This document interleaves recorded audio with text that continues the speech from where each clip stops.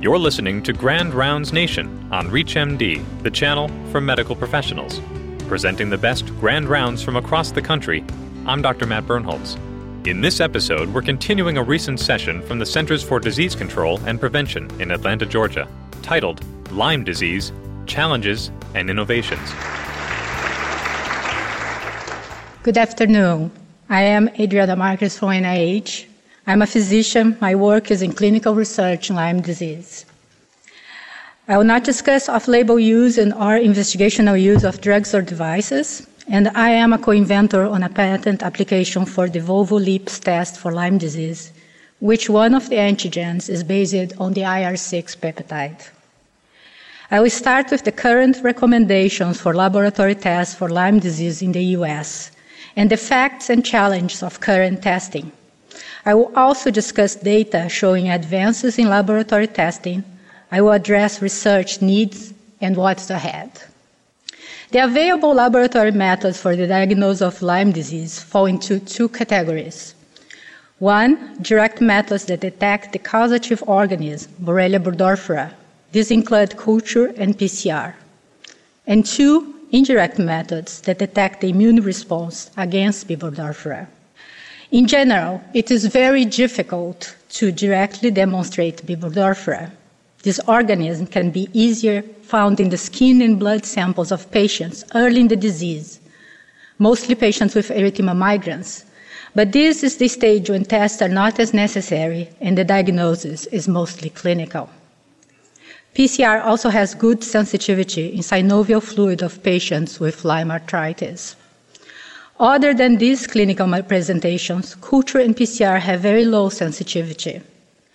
No direct detection methods have been reviewed and approved by the FDA. The vast majority of tests being done for Lyme disease are based on indirect methods that detect the antibody responses against B. burgdorferi in serum. The current CDC recommendations for such serological testing has two tiers.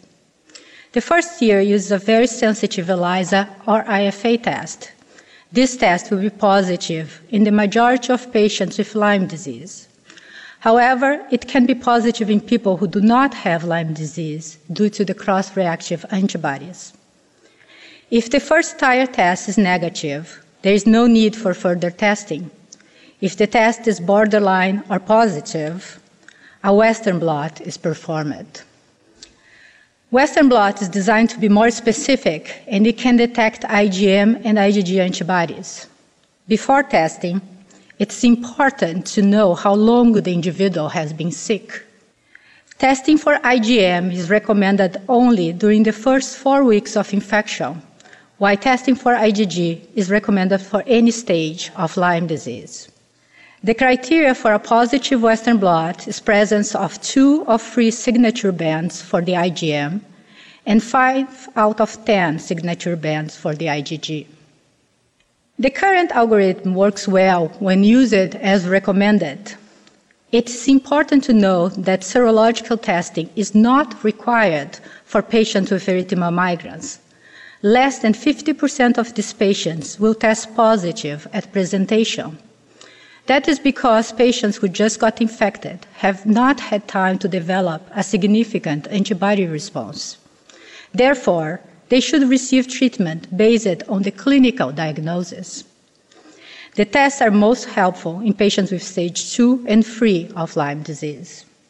A major problem in the laboratory diagnostics of Lyme disease is the appropriate use of tests. About 3.4 million Lyme serology tests are done in the United States every year, vastly above the number of cases, 38,000 in 2009, even accounting for underreporting. A large proportion is done when testing is not recommended, to rule out Lyme disease in populations with a low probability of having the disease, to test patients with suspected erythema migrans or those bitten by ticks. Another major problem is the use of tests or interpretation criteria that have been insufficiently validated. Now let's focus on advances in laboratory diagnostics of Lyme disease. One of the major advances has been the discovery of VOSE and C6 peptides as markers of antibody response in Lyme disease. VOSE is a lipoprotein that is exposed in the surface of Biberorpha, and C6 peptide is derived from the invariable region 6 of VOSE.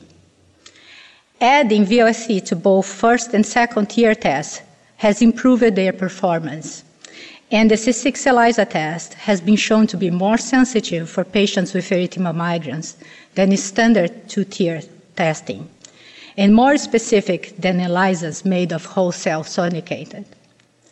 C6 is FDA approved as a first-tier test. It is under study as a standalone test. As mentioned, current tests only have low sensitivity in patients presenting early in the disease. Note that less than 20% of the patients with erythema migrans and no dissemination tested positive. In the convalescent phase, 3 or 4 weeks later, tests were more likely to be positive. Also, patients with erythema migrans and signs of dissemination were more likely to be positive, as were patients with acute neurologic or cardiac disease. All patients with Lyme arthritis or latent neuroborreliosis were positive. The duration of illness substantially affects the results of the test. In this prospective study of 175 patients with culture-positive erythema migrans, seropositivity increased with the duration of the skin lesions.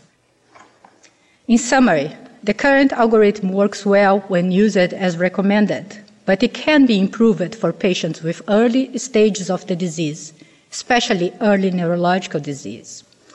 Sensitivity of the test increased with the duration of infection. For erythema migrans rash, treatment is indicated. No tests are necessary. During second and third stages, the tests are helpful. A negative ELISA in a patient with low probability of Lyme disease rules out the disease, but a positive test is more likely to be a false positive. Current serologic assays do not distinguish between active and inactive infection. Antibodies can persist after successful antibiotic therapy, including IgM antibodies. Also, a positive IgM response alone does not distinguish clearly between Lyme disease and other tick-borne or viral infections. Positive IgM results for Borrelia can occur in more than 50% of parvovirus B19 infections, has also been shown in patients with human granulocytic anaplasmosis, EBV, other infections, and autoimmune diseases. Where do we go from here? We have witnessed major progress in testing for Lyme disease, but there is room for further improvement.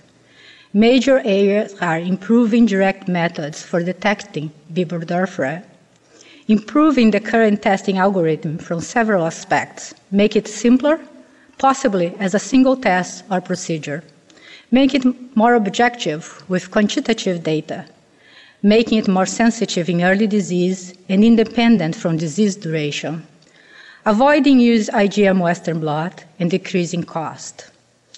A major gap is that no current tests can be used to follow response to therapy. The development of biomarkers for active infection would be a major advance for the field. Thank you. Our next speaker is Dr. Ruth Linfeld. We'll return for more from this session of Grand Rounds Nation after a short break.